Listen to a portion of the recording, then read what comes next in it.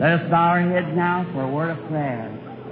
Our Heavenly Father, we are grateful tonight to assemble ourselves together again and have an opportunity to speak to you and to sing our hymns and express to you the very adoration of our hearts.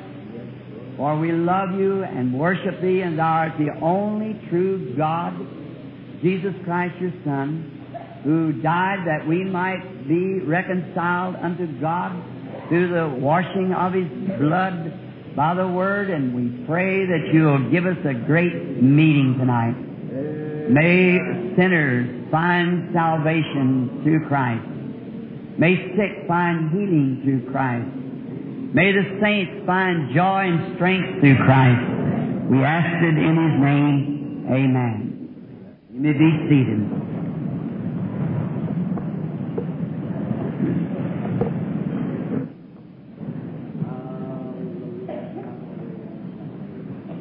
It's so good to be back here in the building tonight to serve the Lord with you. And I would like to ask now, we have give out tomorrow night as the healing service or to pray for the sick.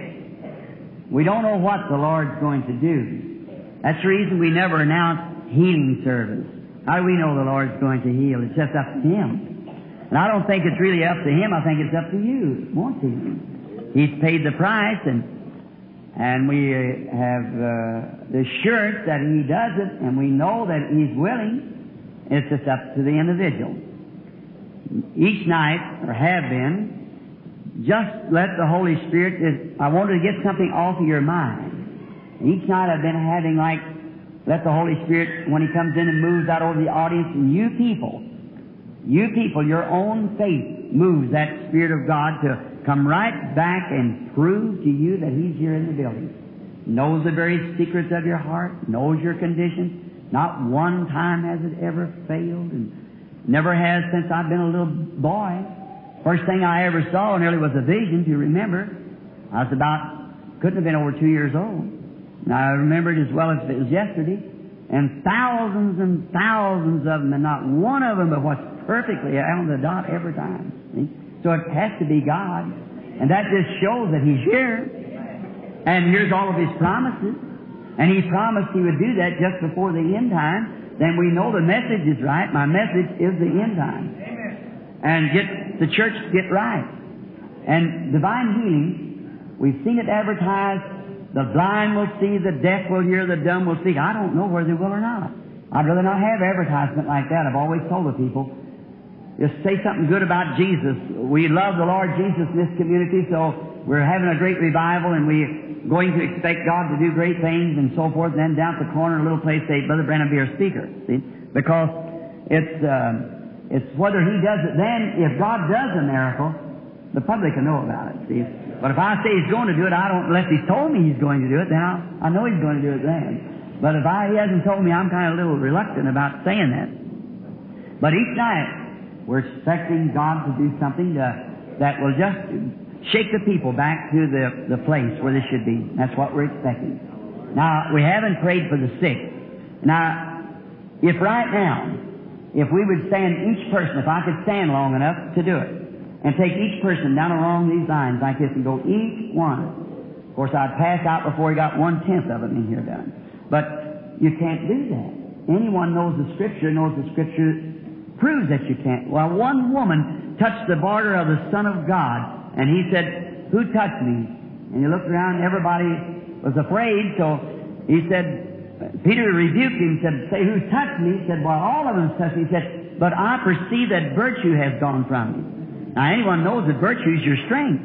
And if one touch from a woman brought enough to bring a vision to the Son of God, to let Him know who it was that did it, took strength out of him, what would it do to me, a sinner, saved by grace?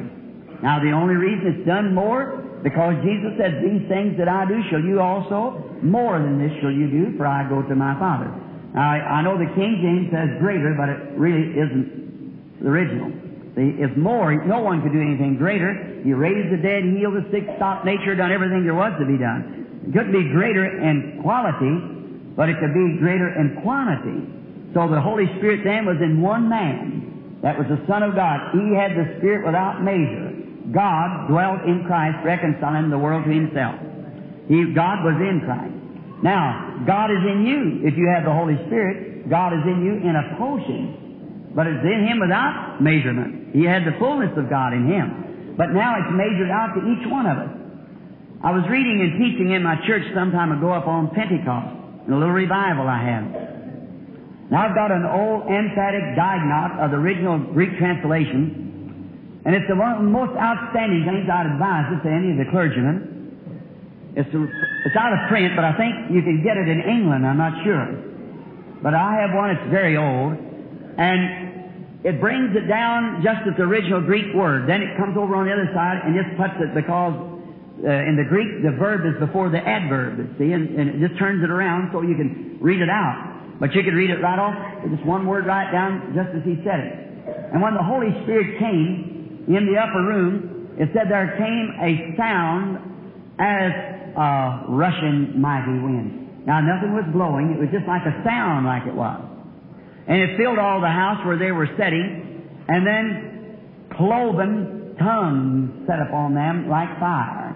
And how that this great pillar of fire, the angel of God, the Logos that went out of God, that led the children of Israel through the wilderness, when it come among the people, it separated itself. And great licks of fire began to come upon each one as the pillar of fire began to break up. And God dividing Himself among His people. Oh, that ought to tear the heart out of anybody. God tearing Himself apart that He might divide Himself a little bit with each one of us. That all together, you see what it means? Can you see now why I'm standing for unity of every church, every full gospel church, every believer? We ought to be one heart, one mind, and one accord. No matter how much we differ in the Scriptures, that might be, one might see this that way, or that has nothing to do with it, but in principle, we ought to stand one great mighty army of God marching on. Because each one of you, in your peculiarity, God has proved that He's ignoring your doctrine. Because He gave you the Holy Ghost. And the Bible said He gave them the Holy Ghost that obeyed Him. Now, if I obeyed Him in my peculiar way and you obeyed Him in your peculiar way, He give us both the Holy Ghost, so we are to be Christian brethren and sisters enough to arm up together and march on for one great purpose, the gospel. Oh, how I think of God separating Himself, that He might dip down into His big soul and pour out a little spoonful in me and reach over and pour out a spoonful in you and in you and you and you, dividing Himself, the fire, the cleansing power of God. Then if you have a spoonful and I have a spoonful and we both get together, we got 2 spoonfuls. And if 50 of us are together, we got 50 spoonfuls. Where there is unity, where there is gathering, there is safety, and what more. It's just twice as hard as in the prophet's hand the sticks to break. 2 sticks are harder to break than one. And when we can come to that place, brother, if I can see that happen, I'd walk out here on top of Camel's Back Mountain, raise up my hands and say, even so, come Lord Jesus, take me now, it's all over. Right? I'd be ready to go right then. When I can see all the different full gospel people with one heart and one accord, standing together as one big army, it'll bring Jesus Christ to the earth just as certain as I'm standing there. I've tried every principle that I know how. It'll take God to do it, that's all. See, I've come among them, among the brethren, out of the Baptist church. And I have seen this great thing, and I have never taken sides with any different ones, just whatever their belief is and everything. I try to stand right in the breach and say, we're brothers. We are brothers regardless. If we can discern the spirit of one another and realize if a man comes in, I don't care what church he belongs to, if he's got the Spirit of God on him, he's my brother. Amen. I don't care how great he is and how intellectual he is and how powerful he can speak. If he's trying to achieve the wrong thing, I don't believe it's my brother yet. But it's what he's trying to do. If he's trying to save souls or do something for God, that's a brother. If he's a Jehovah's Witness, he's still my brother. If he's a Pentecostal holiness, Assembly of God, Church of God, oneness, two-ness, threeness, or whatever it might be, it's all my brother and sister. If we got our hearts right with God, trying to achieve something for the kingdom of God, we're trying to build a kingdom of our own, then God won't honor that. I was just looking, the boys probably been selling these books up here. I was just turning to it nervously a few moments ago and struck this picture of Mrs. Nightingale. I certainly remember that when that was taken. But this book doesn't give the full detail of it. Mr. Stadcliffe printed this book. It's very good, very fine book. Everything is accurate because went through the fire and trials. Mrs. Nightingale. Now, she was a relative of the late Florence Nightingale. This woman's name is Florence Nightingale, and she's a nurse. But she wasn't, of course, Florence Nightingale, the original founder of the Red Cross. But she's from England, and she was a nurse, and she was a distant relative of Miss Florence Nightingale, the founder of the Red Cross. I first heard from her. I was in Africa. This picture that you see in here of her is a skeleton that we had to, Brother Gordon Lindsay, when we fixed that picture, we had to put something across it there because they just had a little rag tied around the woman, and it was very, very bad. So we put a piece of something over it and took a photostatic copy of the picture that we might put it in the book. That's her. And she was starved yet over a month after that picture was taken, and here she is 6 months later, nursing again. I'd just like to say before I start tonight that story. I'd like to tell you about it. She was in South Africa, and how that woman ever knew that I was coming to London, I don't know yet. And when the plane landed, Brother Lindsay and I and Brother Jack Moore, we got off of the plane, and Brother Baxter, and we started down. I heard them paging me there at the International Airport at London, and said for me to come, and I sent Brother Baxter. Brother Baxter come back to me with a minister, and he said, "Did you ever hear of a woman named Florence Nightingale?" I said, "The name sounds familiar."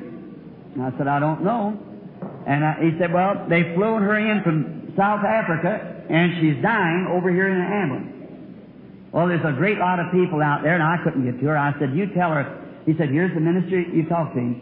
And I said, "Sir?" He said, "Well," I said, "Is she any relation to the Florence Nightingale, the nurse?" And she said, she is Florence Nightingale, a nurse. And said, "But she's not the founder of the Red Cross. Of course, she's been dead for, I guess, 50 years or more, maybe 100. And I think she died about 1908 or 9 or somewhere along there. So this is some of her relations." And I said, "How long you think she'll last?" He said, "She'd probably be dead if we went to the ambulance right now." Said, "She's dying." Said, "She's come in from South Africa," and said, "Sir, she ain't nothing but just a pile of bones." Well, I said, "We're going to stay," I believe they said, "at the Piccadilly Hotel." And King George had written or sent me a telegram, which I had yet from his staff, for prayer because he had multiple sclerosis. You remember that. And I prayed for him, and after the prayer, he got all right and was able to go around. And so I went over there. I thought I'd get to see him there. And so when we went on to Piccadilly Hotel, the minister came and got me that next morning, and we went to his parish right behind his church where they had Miss Nightingale with 2 nurses attending her.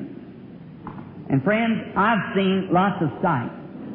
I've seen people when their face would be with cancer till they'd be down here in their neck, they'd have to put a little trough here to pour their liquid into the throat here with just the teeth and the bones the meat eaten from it. And sights in India, I've seen lepers lay till there was not even enough for them to raise their hands, and stubs of ears and no nose, and just turned out white, like a white wart turned inside out.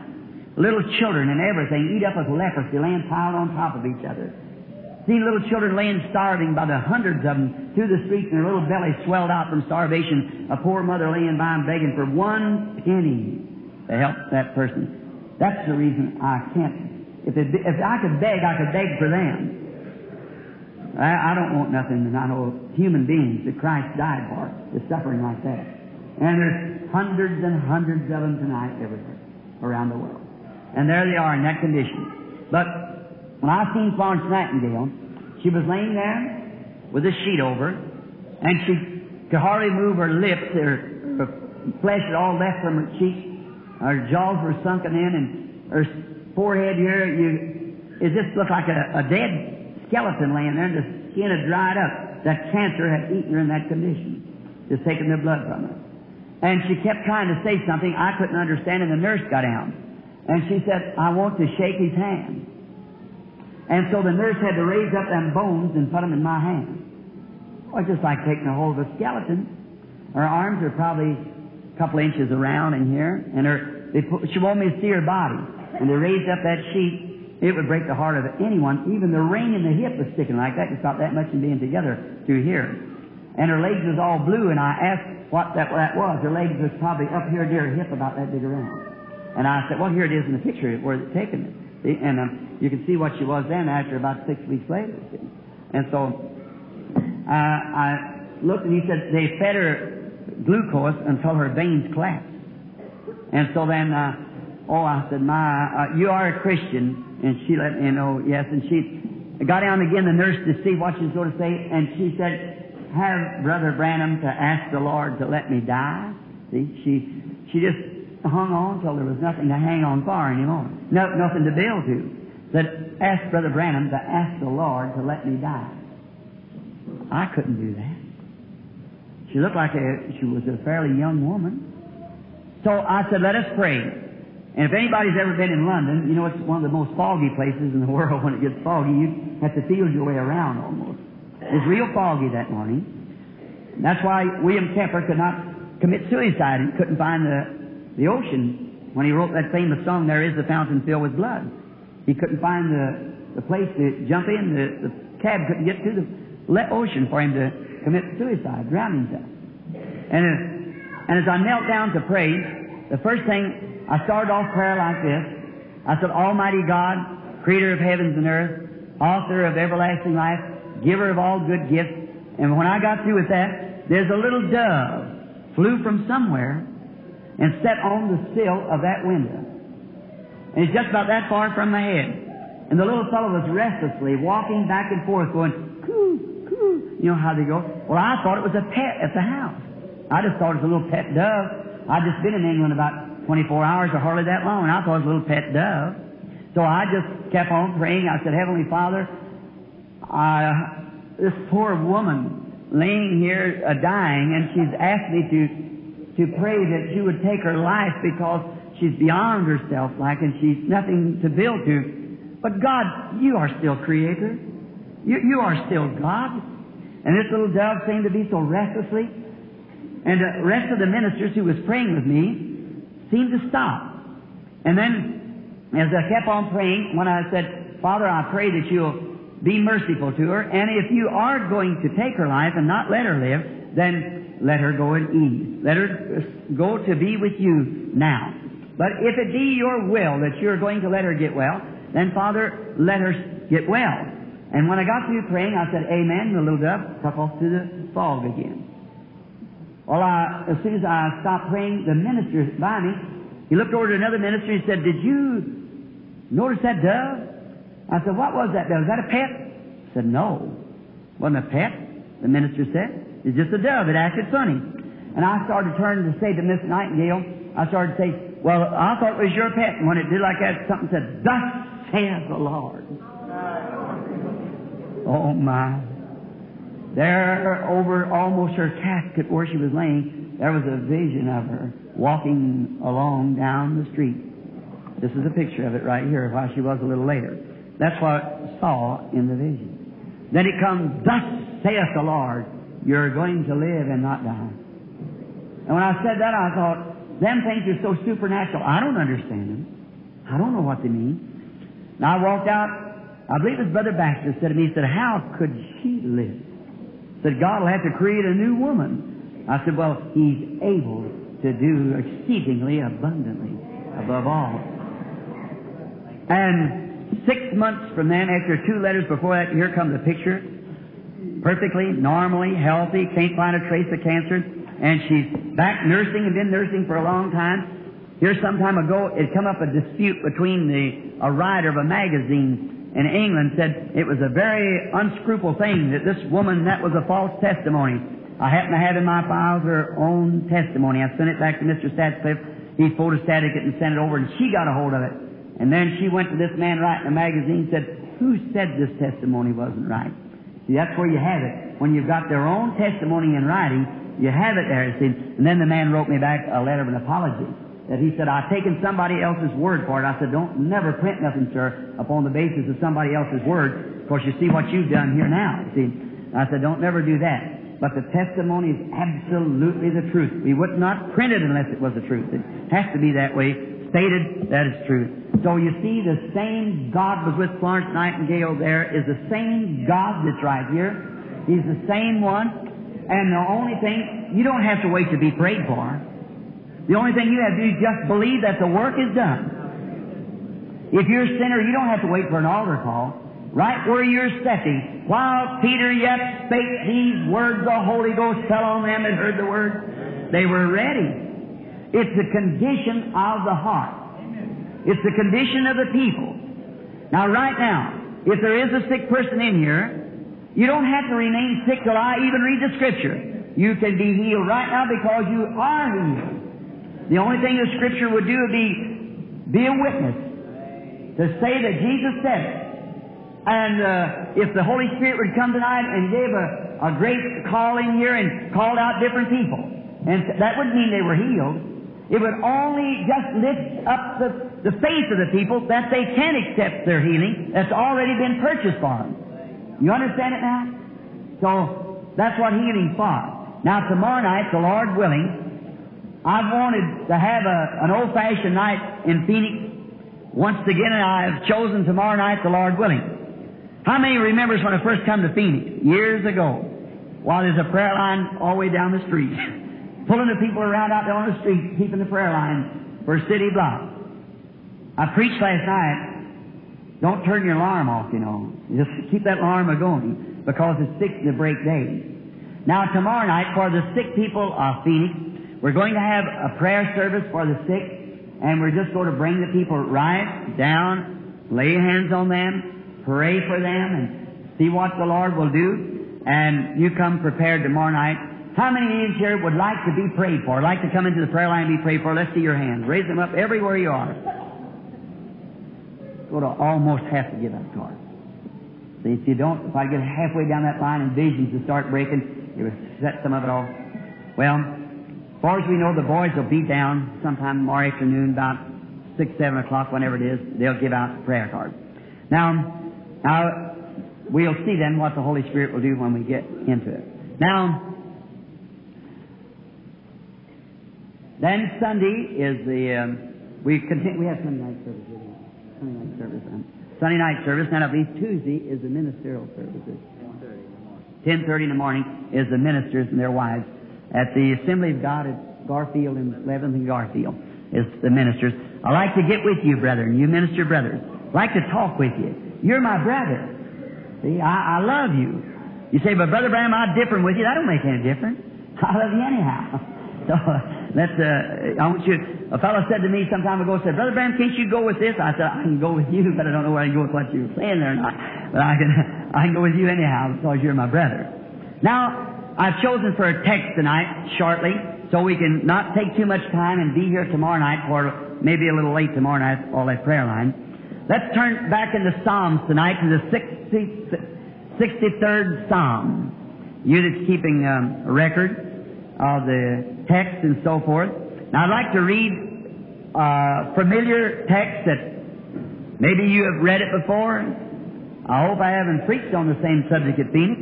Maybe the Holy Spirit will take me another way on it if we do. And then we shall read beginning at the first verse of the 63rd Psalm. O God, Thou art my God. Early will I seek Thee. My soul thirsts for Thee.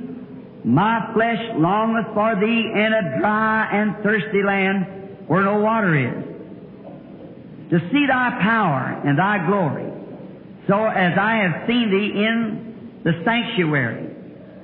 Because Thy loving kindness is better than life, my lips shall praise Thee. Let us bow our heads again just a moment. Father God, in this nervous hustle and bustle of life, down through the streets the cars rush, the carriages without a horse jostling one against another with lights like torches, and we see the end time approaching. And I would ask, Lord, that You would be merciful to every person in divine presence tonight. Search our hearts, Lord, as we speak, and not only to my congregation, but my own heart also, Lord. As David said in another psalm, search me and try me. And if there be any unclean thing about me, Lord, I pray that you'll take it away, that my heart might be pure before Thee, that the thoughts of my heart and the meditation of my mind might be acceptable in Thy sight. Bless everyone here, Lord. And if there be some here who doesn't know You, may this be the night when they'll find that blessed Lord Jesus, the fairest of 10,000s to our soul, the lily of the valley, the rose of Sharon, the bright morning star, the Alpha Omega. May He come shining in upon their life and light up the way to Calvary, that they might find Him tonight as their precious Savior. I pray tonight for those who are weary in the way, just about to fall out. God, let them know that this is no time to fall out, but fall in line. For the battle is on. The evening lights are falling, and soon it'll be dark and no one can work then. We pray, Heavenly Father, that You'll give us a great meeting tonight. What we mean great, Lord, is that souls might accept Thee, and that Thy Son might be honored, that sick might be healed, backsliders brought back to the kingdom of God, and the churches strengthened by members, ministers' hearts bound together with a cord of love, and all together might get glory unto Thy great self. For we ask it in the name of the Lord Jesus. Amen.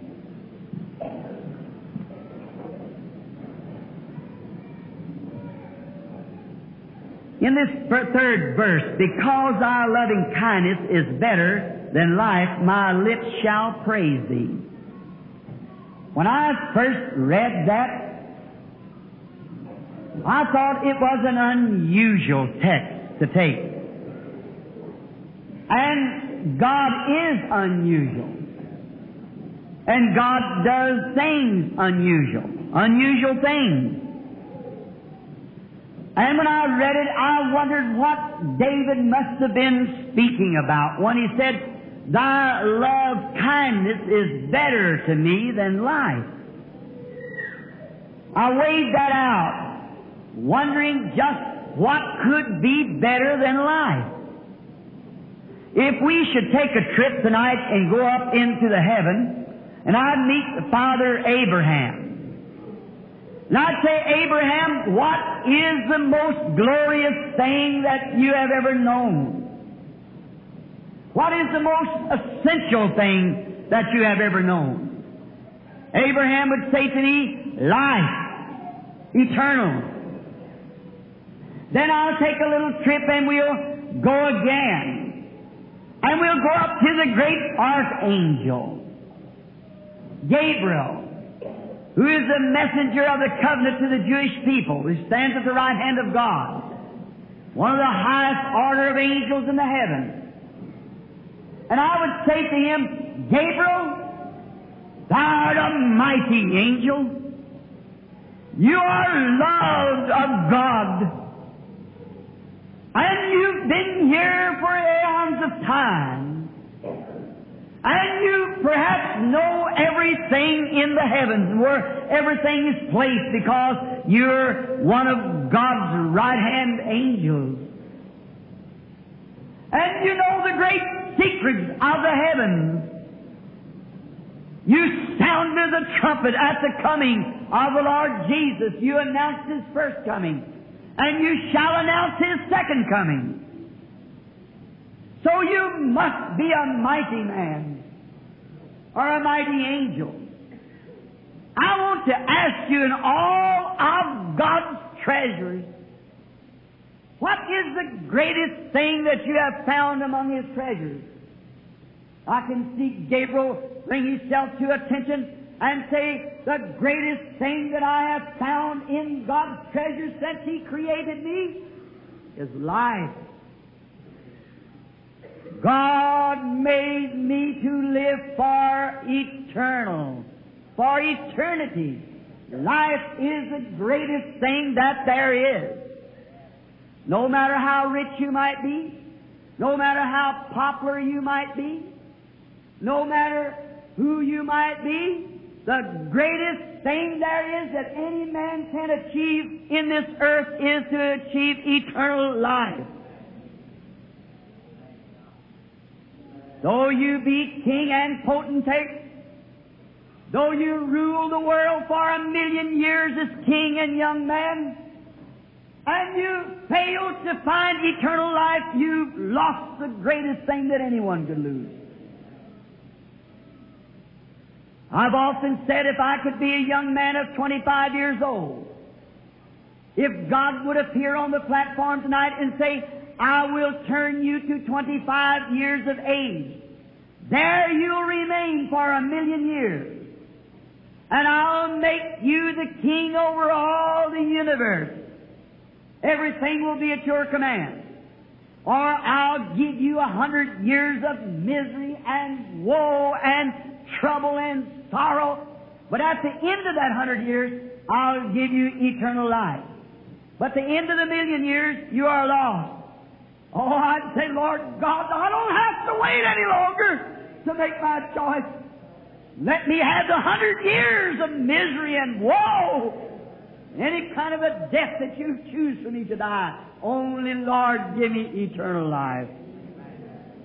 For though I owned the whole world and was king for 1,000,000 years, at the end of that 1,000,000 years, I become a hell-bound creature for eternity. But no matter how bad my lot is here, at the end of my life, if I've got eternal life, I'll live on in the blessed presence of God forever and forever. So it bothered me when I began to think, what was this prophet speaking of? Now we know David was a prophet. So I wondered, what was he speaking of when he said, thy loving kindness is better than life? Then I found out that life has more than one meaning. Life has many meanings. It depends on which way you look at it. And your life is what controls you. You have your living, your moving, your being is life. And it depends on what kind of life is within you, the way it will control you.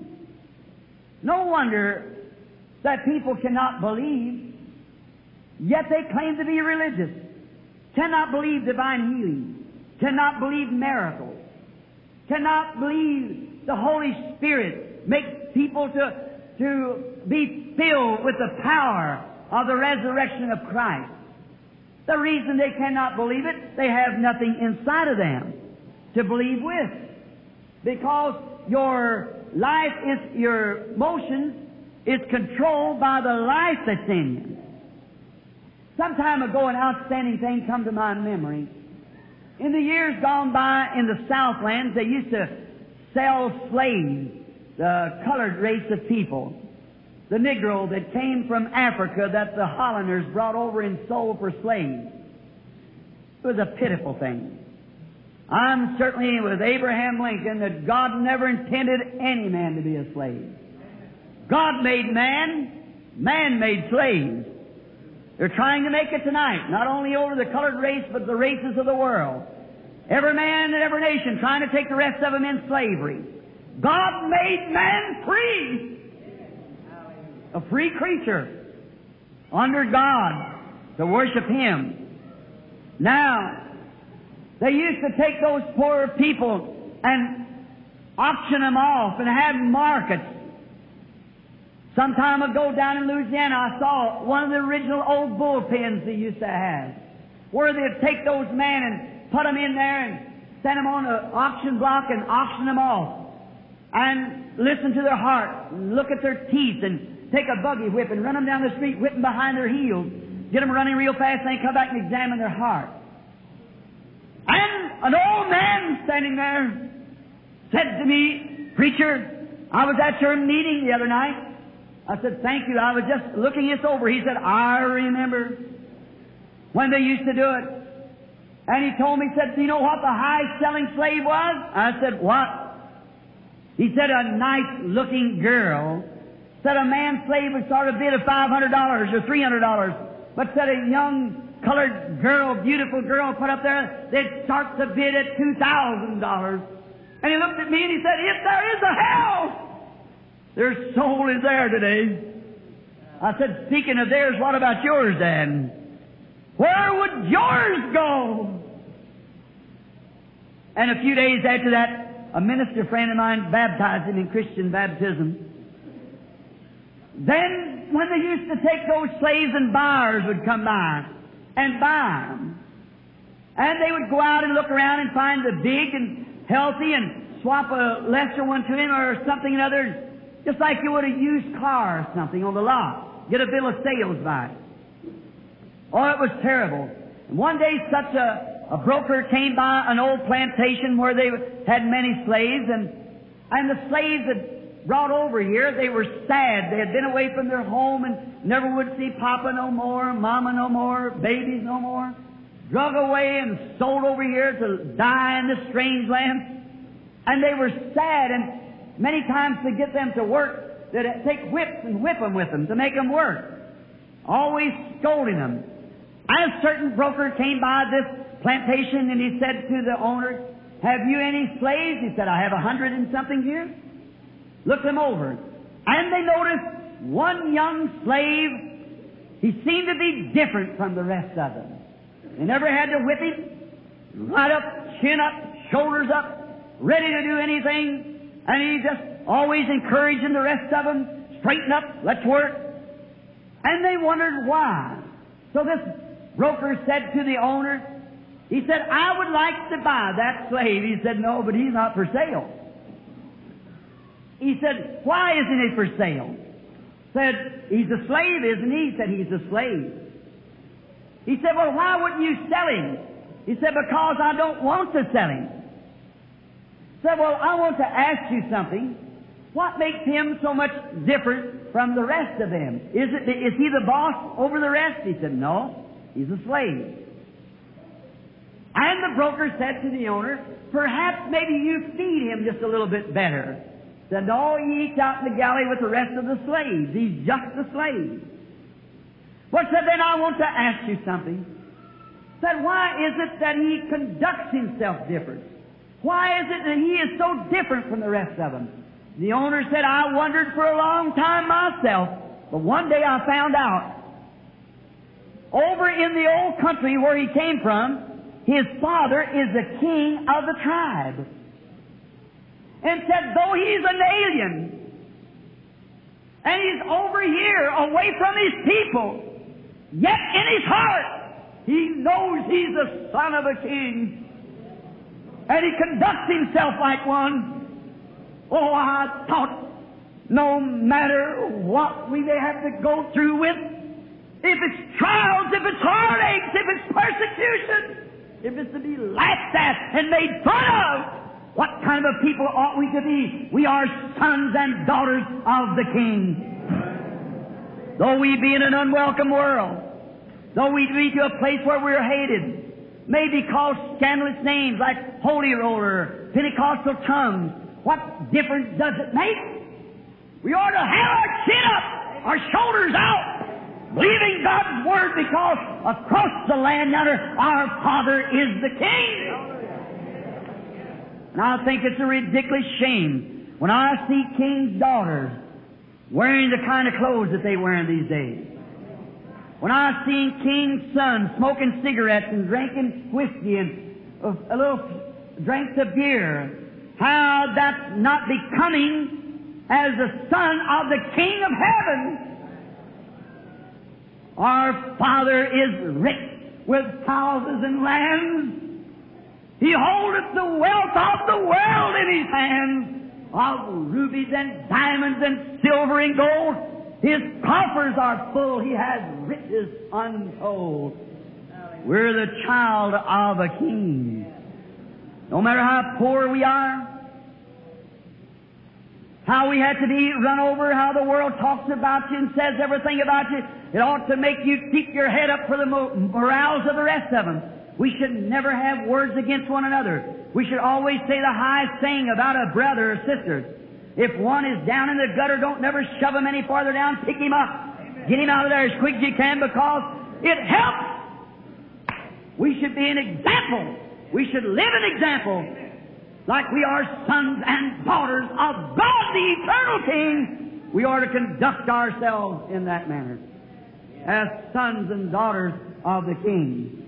We should never do nothing that would bring disgrace.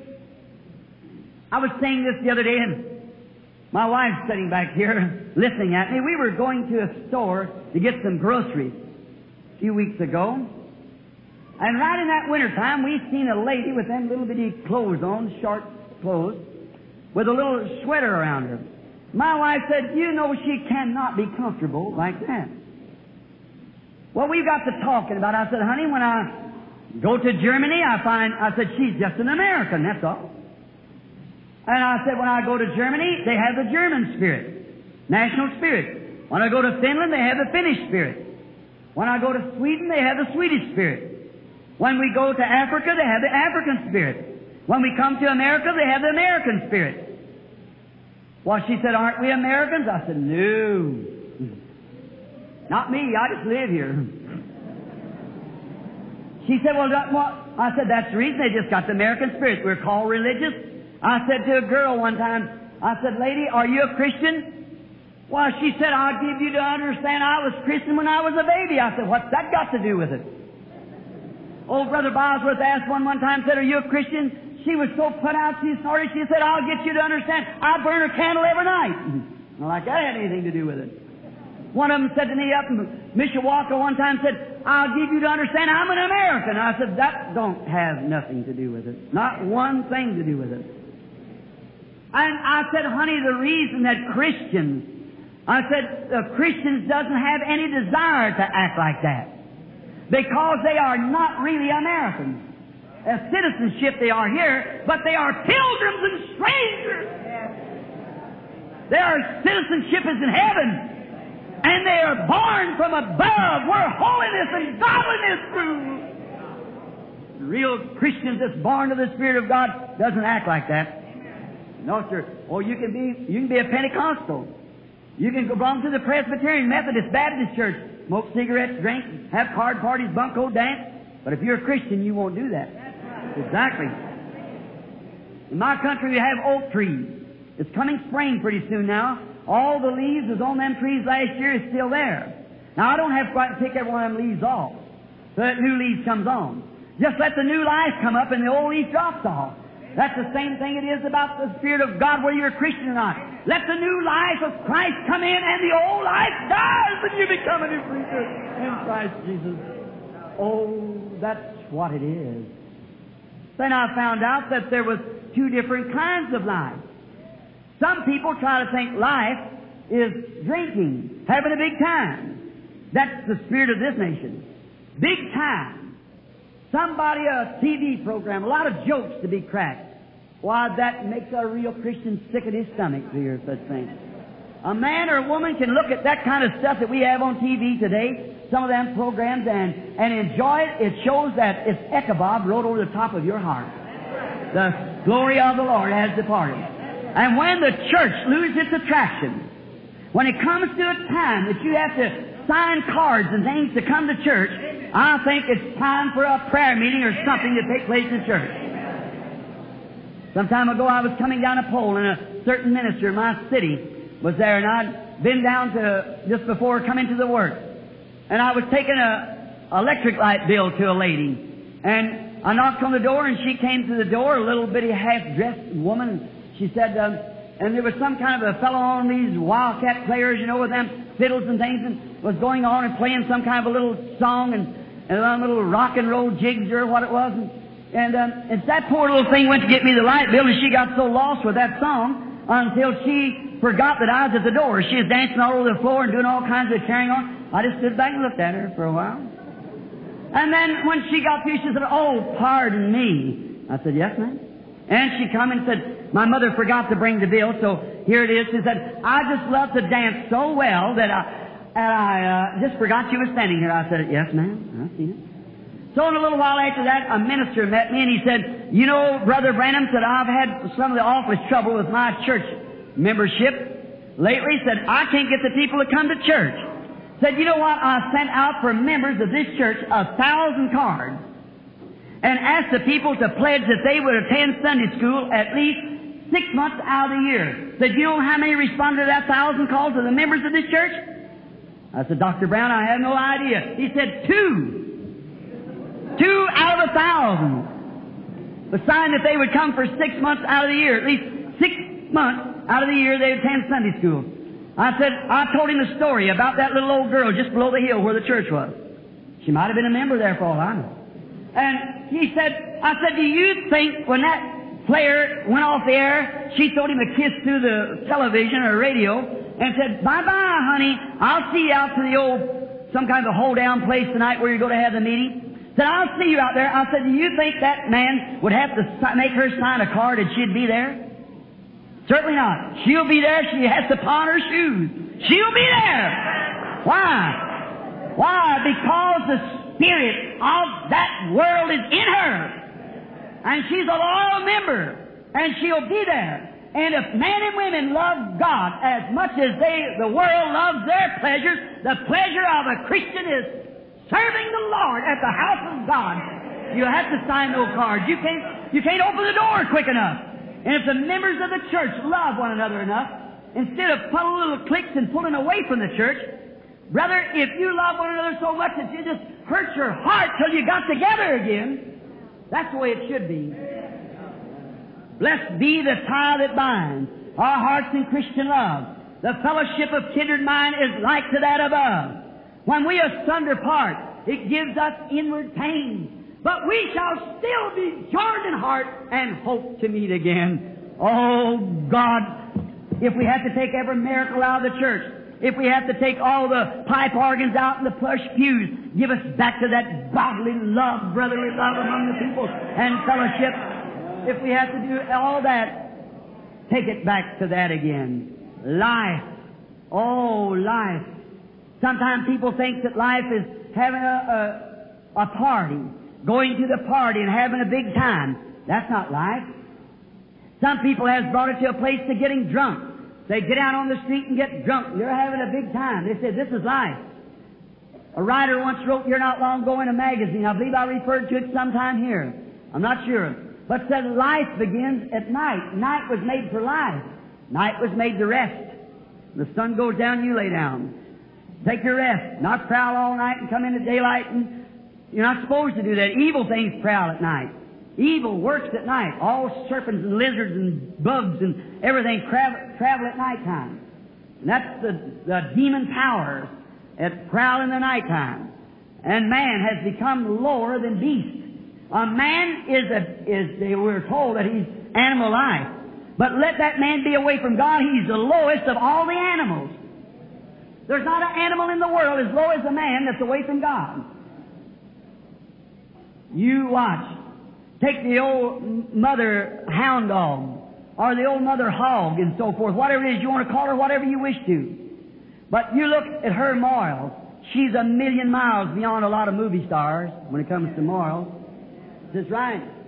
Just so degraded. Man so degraded that he'd jerk a baby out of the arm of a mother and ravish that mother for beastly lust.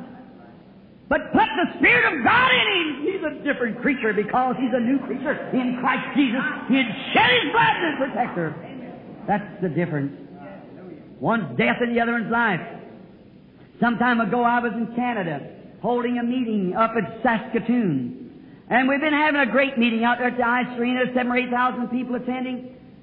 I was with some friends of mine up there in this certain meeting. I just left Phoenix. That's the next meeting after I left Phoenix, about 3 or 4 or 5 years ago, one of the meetings.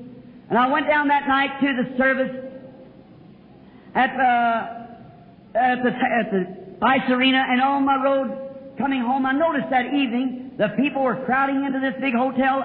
I thought, well, them all look like American license and so forth on those cars coming from down in the United States. Then that night when I come in, I realized America was there in Canada that night. When I got onto the elevator, it was so full of whiskey bottles and gin that you could hardly find a place to stand. And I looked at that, looked around like that, and the little operator of the elevator knew me. And he said, "They're here." I said, "It sure looks like it." He said, "This place is a drunken sot, Brother Branham." I said, "Isn't that awful?" It was some club. I could call it right now. But there's probably members of the same setting here. So they're all rotten anyhow to begin with. There's only one society. That's the society of Jesus Christ. You're only getting that by being born. Your other societies may be all right, but the real one is Christ. That's the one that molds character and makes people what they ought to be. The society of Jesus Christ. And you only get in that by birth. And then when we stopped upstairs and where my room I got off, you could hear up and down through here all the cigarette smoke of boiling and dirty jokes everywhere. And I started to walk up through the hall, and I heard somebody around the corner, and it was two young American women, both of them wearing wedding bands, with their underneath garment on. Here they come with a bottle of whiskey, staggering over one another, having a little clean fun. Hubby home babysitting. That's where you get it. Just a little clean fun. That's what we call it. That's what all this here popular television screens and all this advertisement out here of whiskey and beer and smoking and stuff. It's the gate of hell. It may sound old-fashioned, but my young sister, my young brother, remember, that is the gate of hell. He that loves that thing shall die eternally. That's true. The soul that sinneth shall die. The woman that lives in pleasure is dead while she's alive, says the Bible. It's the truth. How the womanhood, that sweet, greatest thing God give man outside of salvation was a wife. She was to comfort him, to help him, to bless him, and to console him, and be a real companion to him. And today, it's so degraded and demoralized. Why, the Hottentots of Africa could come here and teach our women how to live moral. Right.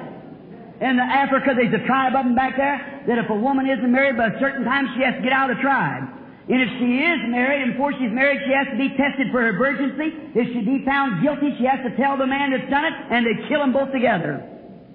Be a lot of killing around the United States if that took place, wouldn't there? Think of it! Heathens! It's a disgrace! It's a stain on that flag that our forefathers fought for. It's a disgrace to our nation. And when the womanhood is broke, and motherhood in any nation, the backbone's broke. God give us old-fashioned mothers again. I got a piece of paper that was in our paper there, our local paper, that showed that 3 out of every 4 soldiers that went overseas during the other war was divorced 6 months after they were there by their wives. Went to work in powder plants, so forth like that. Now, if a man is sick and his wife can't work, he can't work, I don't blame him. His wife's got to make a living, that's right. But if she's just out working to have a little extra money, you better keep her away from that scallywag bunch that she's working with out there. Her place is home. She's supposed to be at home. And, mister, you might call yourself ever so good, but if you've got lodges and other things that calls you away from her at night, you ought to be ashamed of yourself. God gave you a home for cherish and comfort and things like that. And it's a shame to see the way man does their wives and wives do man. The womanhood and fatherhood of the nation is torn to pieces. Divorce, court, file full. Jesus said it would be that way as it was in the days of Noah. They were marrying and giving in marriage until the day that Noah entered into the ark. It's a sin and a disgrace. Don't call me that kind. As Jacob said in his death, when he called to his 2 sons that had killed that man, he said, "Far be my soul from your wrath, for in your wrath you slew a man." Even his own son said, "Let not my soul come near your wrath." And I say that in my death. If this spirit that's in America, is that's what I'm to be judged by, God keep me as far away from it as can be. Let me have the Spirit of Jesus Christ, the Son of God. Let something happen in me, no matter what has to take place. People are afraid of the new birth. They're afraid of it. Now, any birth, I don't care what level it's on, it's a mess. You take if it's out there in a pig pen, any birth makes a mess. If it's in a pig pen, if it's in the cow stable, if it's in a pink decorated hospital room, I don't care where a birth takes place, it's a mess. And the new birth is the same. It'll make you do things that you didn't think you'd do. You might cry, boo-hoo, and rub around on the altar, no matter what you do. I've never asked God, it wouldn't do no good to try to bring the new birth to my level. I want to meet God's level of the new birth and receive it. I don't care what I have to do. Someone said not long ago, I'm afraid to receive the Holy Ghost. I'm afraid it would make me speak in tongues like them others. I don't care if I spoke in tongues, talked in tongues, crowed in tongues, or anything else. I want the Holy Ghost. That's the main principle. I don't care what level it is. I'll meet God on His level. What He wants to say is right. That's where I want to stand. That new birth that changes a man, changes a woman, changes their desire, changes their appetite. Wrestle with God until you can hold on until the blessing comes. Then God will change you like He did Jacob, supplanter, to Israel, prince. The new birth. These women walked down through there, and they had a man draw out, a couple of old men run out trying to grab them. They missed them and stripped their hands down behind them like that. One grabbed the heel, and she sprawled out on the floor and spilled some of her whiskey, and this other and poured some more in a glass, and this old man was so drunk he couldn't get up off the floor. All having a nice, clean time. Just a little fun. That's what breaks up homes. That's what spoils children. That's what makes neurotic. That's what makes teenage delinquency, is when motherhood and fatherhood is broke. That woman raised up this bottle. She pulled up that little underskirt as much as she had on, kicked her little leg up in the air like that, and hollered, "Whoopee!" She said, "This is life." I couldn't stand no more. I walked out there and I said, "I beg your pardon. That's death!" I said, "The devil has deceived you. That's death." And she said, "You want a drink? Come on, honey, take a drink." I raised out this same Bible here, laid out before her. I said, "I'm a gospel preacher." And they started to drop the bottle, that makeup stuff all over their face and eyes and everywhere. Their lips supposed to be down here and painted from up around their nose. And all that kind of stuff, and that blue stuff running down their eyes. I looked in their hands and wedding bands on. I said, "Aren't you ashamed of yourself? I'm an American citizen too." I said, "You disgrace the nation." Oh, I said, "We didn't mean nothing by it." I said, "You don't mean nothing by it. You're both wearing wedding rings." They started down the place like that. I grabbed him by the hand. This too drunk to get away from me. I grabbed him by the hand. I said, "Look, women, let's kneel down here and pray to God that He'll have mercy on your sinful soul. Go get you some black coffee and sober up and go home to your children and babies." Life. Life. It's death. That's the kind of life David said, that thy loving kindness is better to me than life. Oh, my heart thirsts after thee, O Lord. I long to see in this dry, thirsty land like I have seen you in your sanctuary. Climb a high tower, jump off into a river, or flatten yourself on the street, or take carbolic acid to end that kind of life. That's not what David is speaking of. That kind of life has an end, and the end is disastrous. But that kind of life has no good end to it. But then I just want to ask the audience this question for a moment. Then what makes a person do that? Now I went to a party one time where it wasn't a party, it's where they would sold lamps, campaign, and they give a little speech. And we went over there to find out at Louisville, Kentucky, in the service company that I worked for, I'd sold more lamps than the whole company had, any of the rest of them. So they give a little time over there. We had a little dinner. And then after it was all over, they moved back and they had some dancing. Some girls come out to dance. When they did that, my boss said to me, he said, "Billy, go stand back there at the door. We want to have a little clean fun." I said, "What kind of clean fun?" He said, "Would you mind standing at the door?" I said, "I know you don't believe in dancing, but these people are going to dance." Well, I said, "Can I wait outside?" He said, "Suit yourself." I said, "All right." And when I started back, a little old girl ran out like that and run out on the floor and began doing the kind of crazy-looking acts and going on her little old skirt flying around. And I thought, that's some mother's girl. I stood there at the door just a minute and looked out. I thought, oh, God, really a pretty little girl. Isn't it a shame? Make some man an idol. Some good preacher, maybe a consolation, or some good workman to come in at night time to a little castle where they'd have the little babies they could pick up and play and really have life right. And that's maybe her mother might have been a Christian. And she started running around grabbing each man, and she run back to me.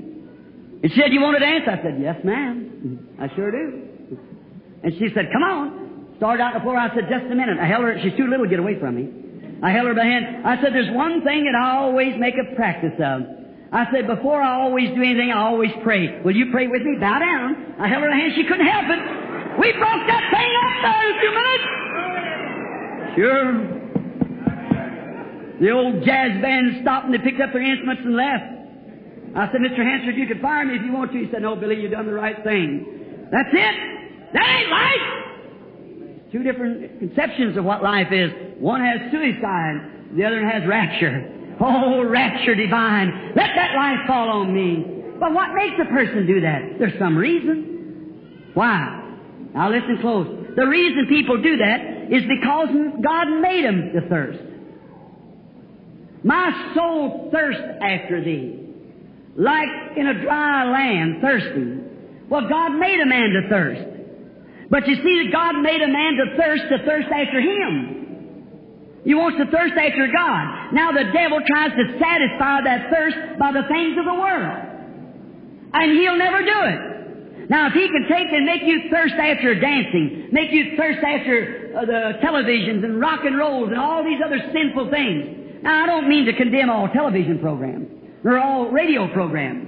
If you want to look at television, watch Oral Roberts. He's got a good program. Watch that. That's okay. I'll endorse that 100%. Billy Graham, Oral Roberts, or some of that, that's fine. Or anything that's decent and moral. But all this nonsense of this drinking. And here the other day, I'm in a tax dispute myself of the money that I spent in these meetings. The government said it ought to be mine alone. I ought to pay taxes on all that. I said, how do you think that? I said, it went through my church and paid for these meetings. Said, oh, it was yours before it was the church. And they was going to arrest me for it. And I said, I want to ask you something in the name of all decency. I said, you put on these programs at night. I've spent 32 years of my life across the nation, around the world, trying to make it a better place to live in, trying to break up crooks and make them honest men, trying to take children from the cradle sizes, put them in the church and the thing for right. And I spent my life on earth to try to do that. And the money that I've used out there, you're trying to tell me that I owe it. And I said, then you'll let all this old nasty, vulgar programs come on of television and that whiskey company and tobacco companies, which is killing the nation and making rape, murder, and everything else, juvenile delinquency that's tearing our nation to pieces, and they write it off with advertising. I said, what have we got left? There's one thing we got, and that's Christ. Sure. That beer companies and everything you see advertising that's government taxes. They're writing it off. But let me try to write it off. Say, well, I had a meeting at Madison Square Garden. They took up so much I have to show every penny of it. And then we paid this out for the auditorium. Yeah, but the people give it to you. It was yours. You have to pay income tax on it. There you are. See? And then you call it justice up over the courthouse door. Not in my books it isn't. Not in this book it isn't. That's right. We give Caesar what's Caesar's and God's what's God's. That's true. But this world is so crooked till they're even examining the examiners.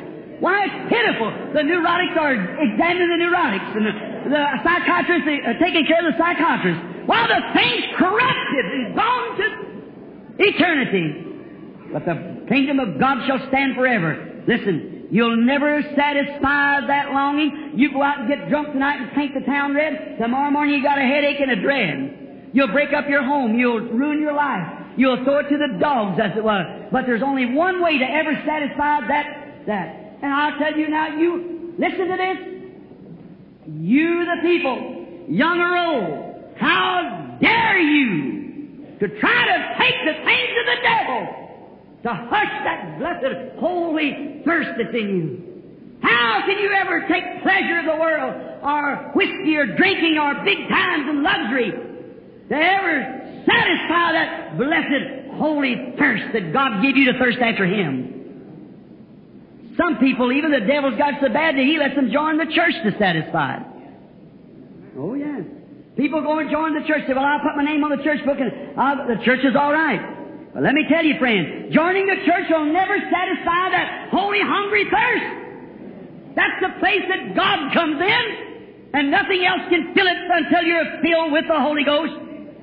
Then the Holy Ghost comes into your heart. He is the everlasting fountain of God. He's the inexhaustible fountain of life. You just receive Him and drink from Him the rest of your life in all ages. God made that place in the earth for Himself. You're thirsting what for? For Him. He wants you to thirst after Him. David was a woodsman, a shepherd. he talked in the terms of shepherd and woods and so forth. One and another psalm he wrote, as the hart panteth for the water brook, my soul thirsts after thee, O God. Now, I'm a hunter, and I hunt the world over about it. Now, did you ever see a deer wounded? As the hart thirsts for the water brook, so my soul thirsts after thee, O God. Now, in Africa, Brother Duplessis, his country, they have wild dogs there that catch the deer. And if you get a deer wounded, if he can get to water, you've lost your deer. As long as he can get to water, he'll find water, he'll go back this way, walk down, walk up the branch, and fool the dogs, come back around, come over the hill, come back behind him again, walk into the branch, drink some more, until enough of that cold water clots the blood, and he can live. But if he can't find that water, he'll die. So is it. I've watched many times the wolf after the deer. And if he can catch a little deer out to itself, that's the one they work on. There's a lesson. If he can catch a deer away from the herd, then that's what the devil wants to do. Now, to you young ladies, he wants you to go out with a boy that's not a Christian. To you young men, he wants you to go out with some little painted Jezebel that's not a Christian. That's where he wants to break you up. That's where he wants to sock his teeth into you. And this little deer get out to itself, away from the herd. That's the one the wolf works on. And to you, old man or woman, when you separate yourself from believers, people say, I can stay at home, be just as good a Christian as I can at church. You can't. The Bible said not forsake or assemble ourselves together, and that much more as we see the time coming. If you're a Christian, you long to go where other Christians are and fellowship with other Christians. So you cannot stay away from church and live the same life. You can't do it because it's like, I'm hungry, but I'll never go to a table. I'll never eat. I ain't going to do it. See, you've got to go and feed on the Word of God and fellowship one with another. We need one another more now than we ever did need each other, is now. When you get yourself singled out from the rest of them, making yourself just a little different, you don't want to associate with them because they believe this and don't want to associate with that, you're getting on dangerous ground right now. Keep it away from church. Find the one of your choice and remain there. And be a Christian brother to all of them. That's the way to be a real Christian. Then we got fellowship, protection. People love you and pray for you. That's the success of my meetings. It's because real godly people pray for me. That's it. That's the reason for success in my meetings. When I come in and introduce these things about the visions and things, there's a many old mother and dad, sister and brother sitting out there that believe that with all their heart. The Holy Spirit drops right down on them then. If they didn't do that, I have no way of doing it. No matter how great it would be for myself, it has to be for you the same. We have to be a unit, two of us together, to make the contact with God. You as a believer, and myself as a believer. Now, then when this little fellow got himself out, then the wolf comes up. He watches the dog, watches the deer, and he keeps getting closer and closer. The little deer begins to feel kind of excited. Many persons sat under a meeting, sat in preaching, felt, that might be me. Maybe I ought to do this. Maybe I ought to come to God. That shows that the wolf is right on you. Now, when the wolf makes his great dive towards the deer, now, the first thing, a wolf has two fangs. It's called blood fangs. If they can catch the deer right behind the ear, there's a blood vein there. And it's an artery right behind the ear. They throw their teeth right into him. It's like a snake, and they swing their weight right down. And when it does, it cuts the deer's throat. He's finished. That blood vein will start spurting blood, and he won't run 50 yards until he's done. He just bleeds himself to death, and the blood's spurting right out. His life is gone. How many precious boys and girls, men and women, has the devil caught off a guard and done that to? Such a pity. As the hart thirsts for the water brook, then we notice if the little deer's quick, jerks his head up, spies the wolf coming, he can turn. And when he does, the wolf's got one more place to grab. That's right in the flank. Now that's the middle balance of the deer. The hindquarters is heavier than the front quarters, and it takes the middle here to make up the weight. Now, if the wolf grabs, if he tries to hit these ribs, he'll miss it. If he hits in the flesh here, he will do no good. But right in the flank there, if he can grab his mouth right in there and take a good hold, and that deer half balance like that, he can throw the deer to the ground. And if he doesn't, he jerks a whole mouthful of flesh out of the deer. If he misses its throat. If he hits the throat, the deer's done. But if he grabs it like this, if the deer's quick and twists itself sideways, he jumps his throat before the wolf can swing himself to throw the deer down, the little deer catches that swing and jerks the whole mouthful out. And when he does, a big place comes in there then, and the wolf fell to the ground, and the little deer's to jump ahead. He can outrun the wolf. Now, that deer just run as hard as he can go. And as hard as he can go, still, he begins to bleed. bleed. His blood is losing. Oh, how many tonight in Phoenix is bitten by the hounds of hell. Their precious life is fading out because they're looking hole in their side. Something happened to them. Let somebody come in their life. Something happened. A man went out with another woman, or a woman with another man, or they're taking a little sociable drink. They wanted to be like the Joneses next door or something. That's when he grabs you. A little twist. Then he's got to find water. That's what David said, as the heart thirsts for the water brook, so my soul thirsts after thee, O God. And that little deer out there, bleeding, trembling, and thirsting. He throws his little nose up. I've watched him many times. He'll smell. He's smelling for water. He looks, the hounds is behind him. If he can find water, he'll live. If he don't find water, he'll die, because he's getting weaker and weaker. Now when that deer, he's got to get to the water or die.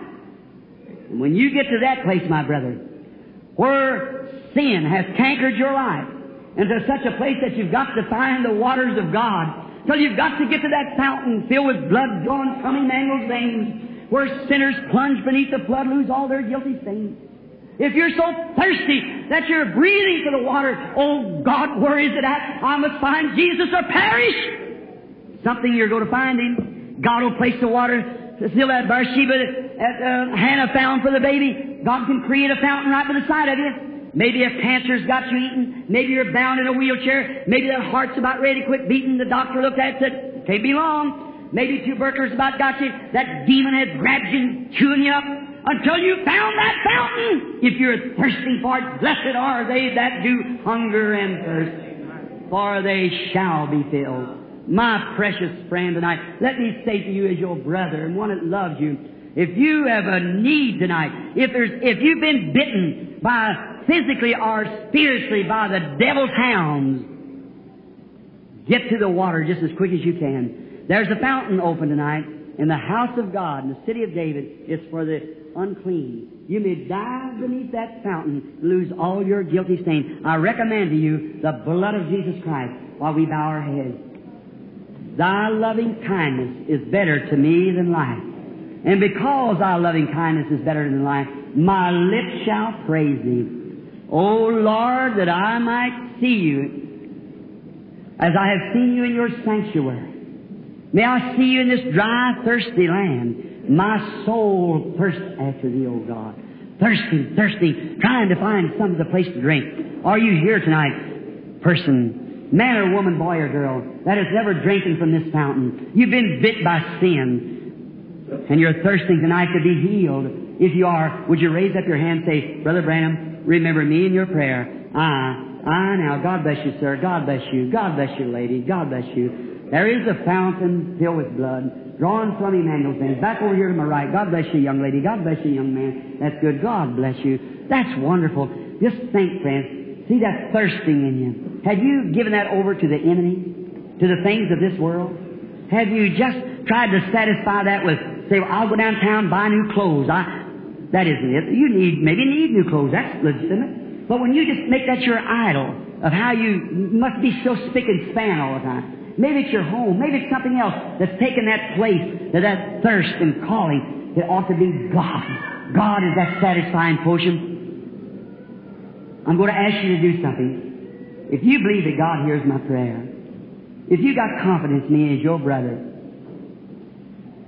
and if you have need of that, I wonder if you'd come down here and believe it. I was just talking to a lady. She met me today in the restaurant, and she was telling me about Brother Outlaw, I believe it was, bringing me to her bedside when she was dying with TB. She was healed. The doctors said give her up, and she was healed. Later was healed in another meeting by cancer. Her little girl laying dying with leukemia. If the lady hasn't testified, I had Brother David to tell me about her, get her to testify. And the little girl with leukemia, the last stages, done fell down to 20-something pounds. And today, there's not a trace of the leukemia. Oh my.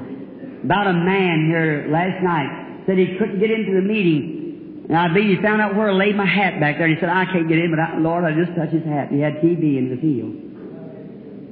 If you believe that God, be simple.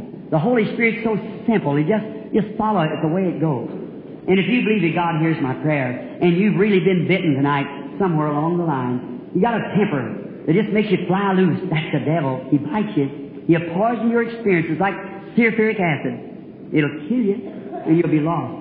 If you want me to pray for you, would you come stand here so I can put my hands on you? While we sing, if the ordinance will go while you're playing and with your heads down, there is a fountain filled with blood, drawn from Emmanuel's veins. Sinners plunge beneath the flood, lose all their guilty sins. God bless you, sir.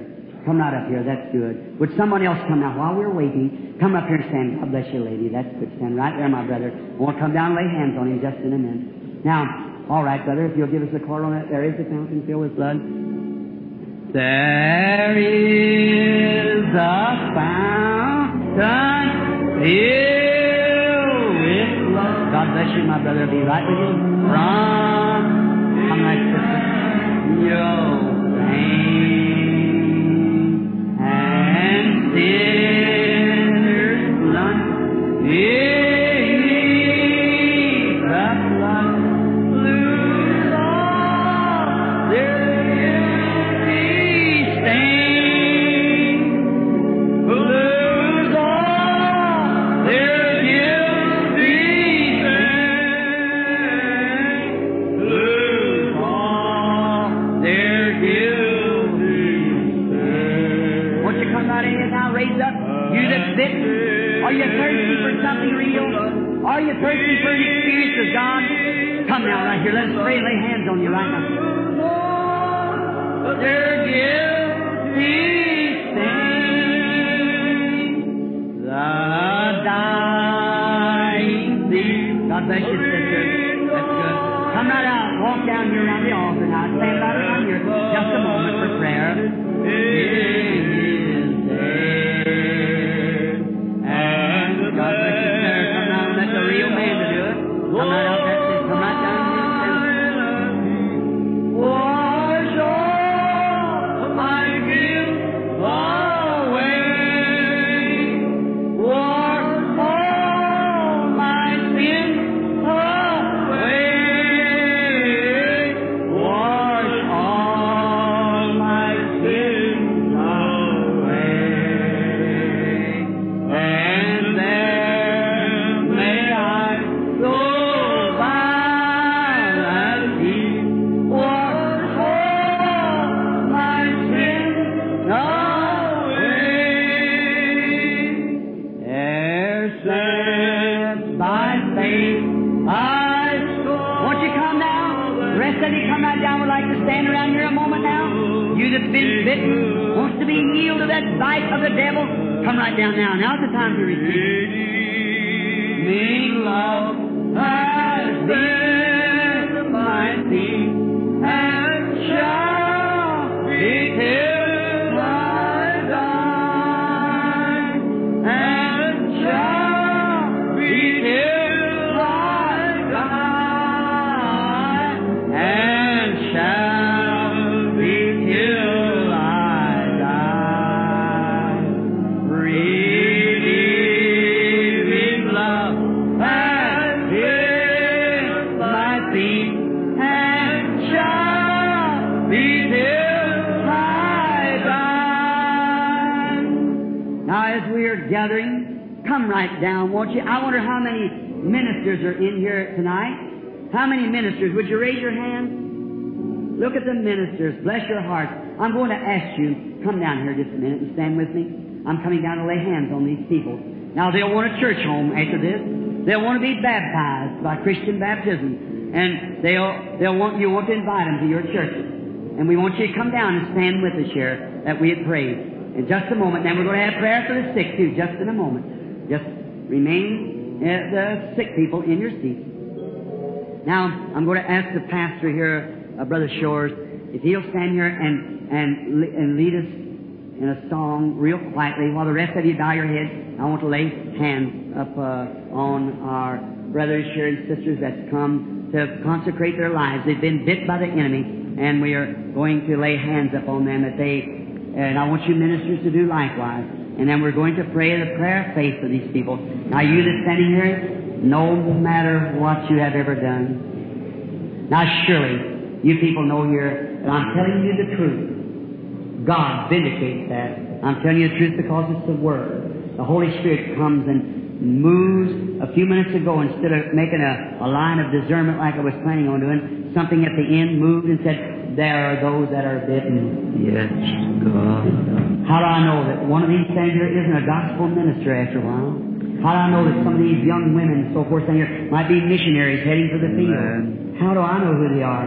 Might be another Billy Graham, it might be another Stinky, Moody, Finney, Knox, Calvin. How do I know? The only thing we do is cast the net in and then draw it. The Holy Spirit draws. Jesus said, if I be lifted up, I'll draw all men unto me. And my friend standing here at this altar, the real Christ who heals the body, heals the soul.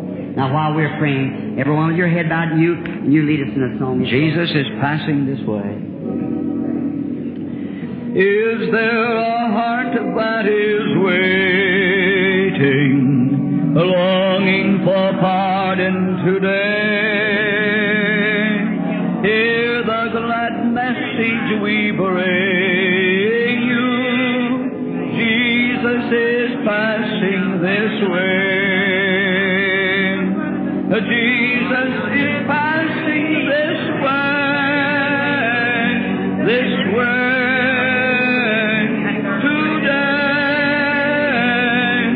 Jesus is passing this way, is passing this way today. Listen, the Spirit is calling. Jesus will freely forgive. Why not this moment accept Him? Trust in God's mercy and live.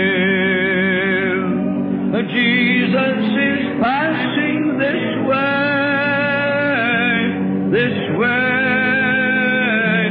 today. Jesus is passing this way, is passing this way today. Tender and loving, He is so near you today. Open your heart to receive Him while He is passing this way. Oh, Jesus is passing this way.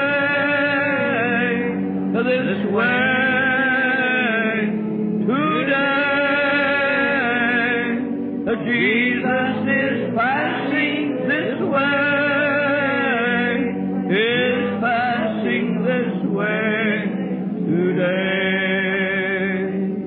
Hallelujah. While we're in prayer, spirit of prayer now, I want the ministers now to come up close to these people.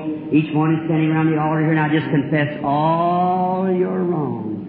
Lord, the enemy has broken me down. But tonight, I'm standing here for one purpose. Know that I'm a person that's dying. Know that my life is burning out, and I have used it in the thirst that I really should have given to you. I've turned it to different things. Forgive me, O Lord. Clean my heart and clean my thirst, and may I turn it to you, O God. And from this hour on, drink from the fountain of life freely, because God has invited me to this fountain. And now, to you out there in the audience that's sick and needy, would you just raise up your hand?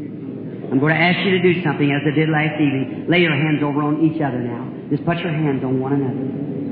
I heard such good reports since last night from the meeting. Now, while I'm praying, I want you each one to receive your healing. Believe it with all your heart.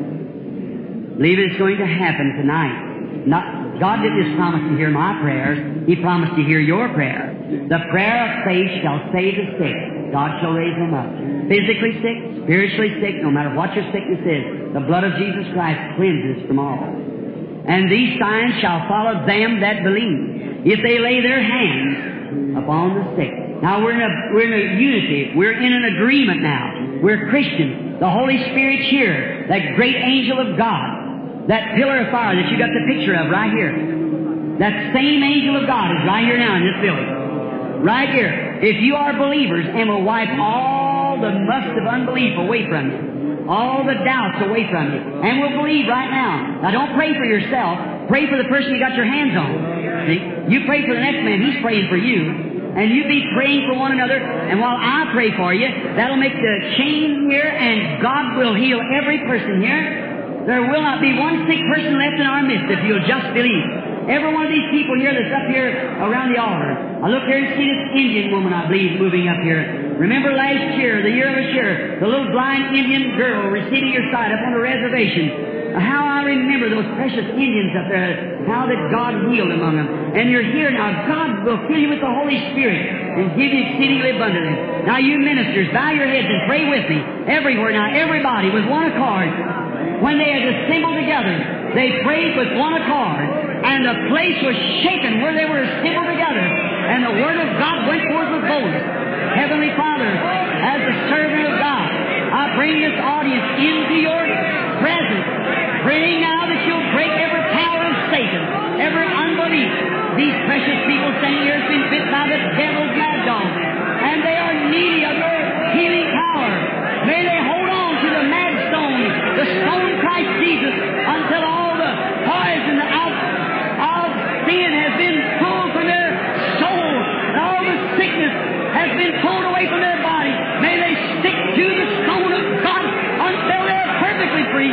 Let the Holy Ghost fall in this building now upon every heart and every believer. May the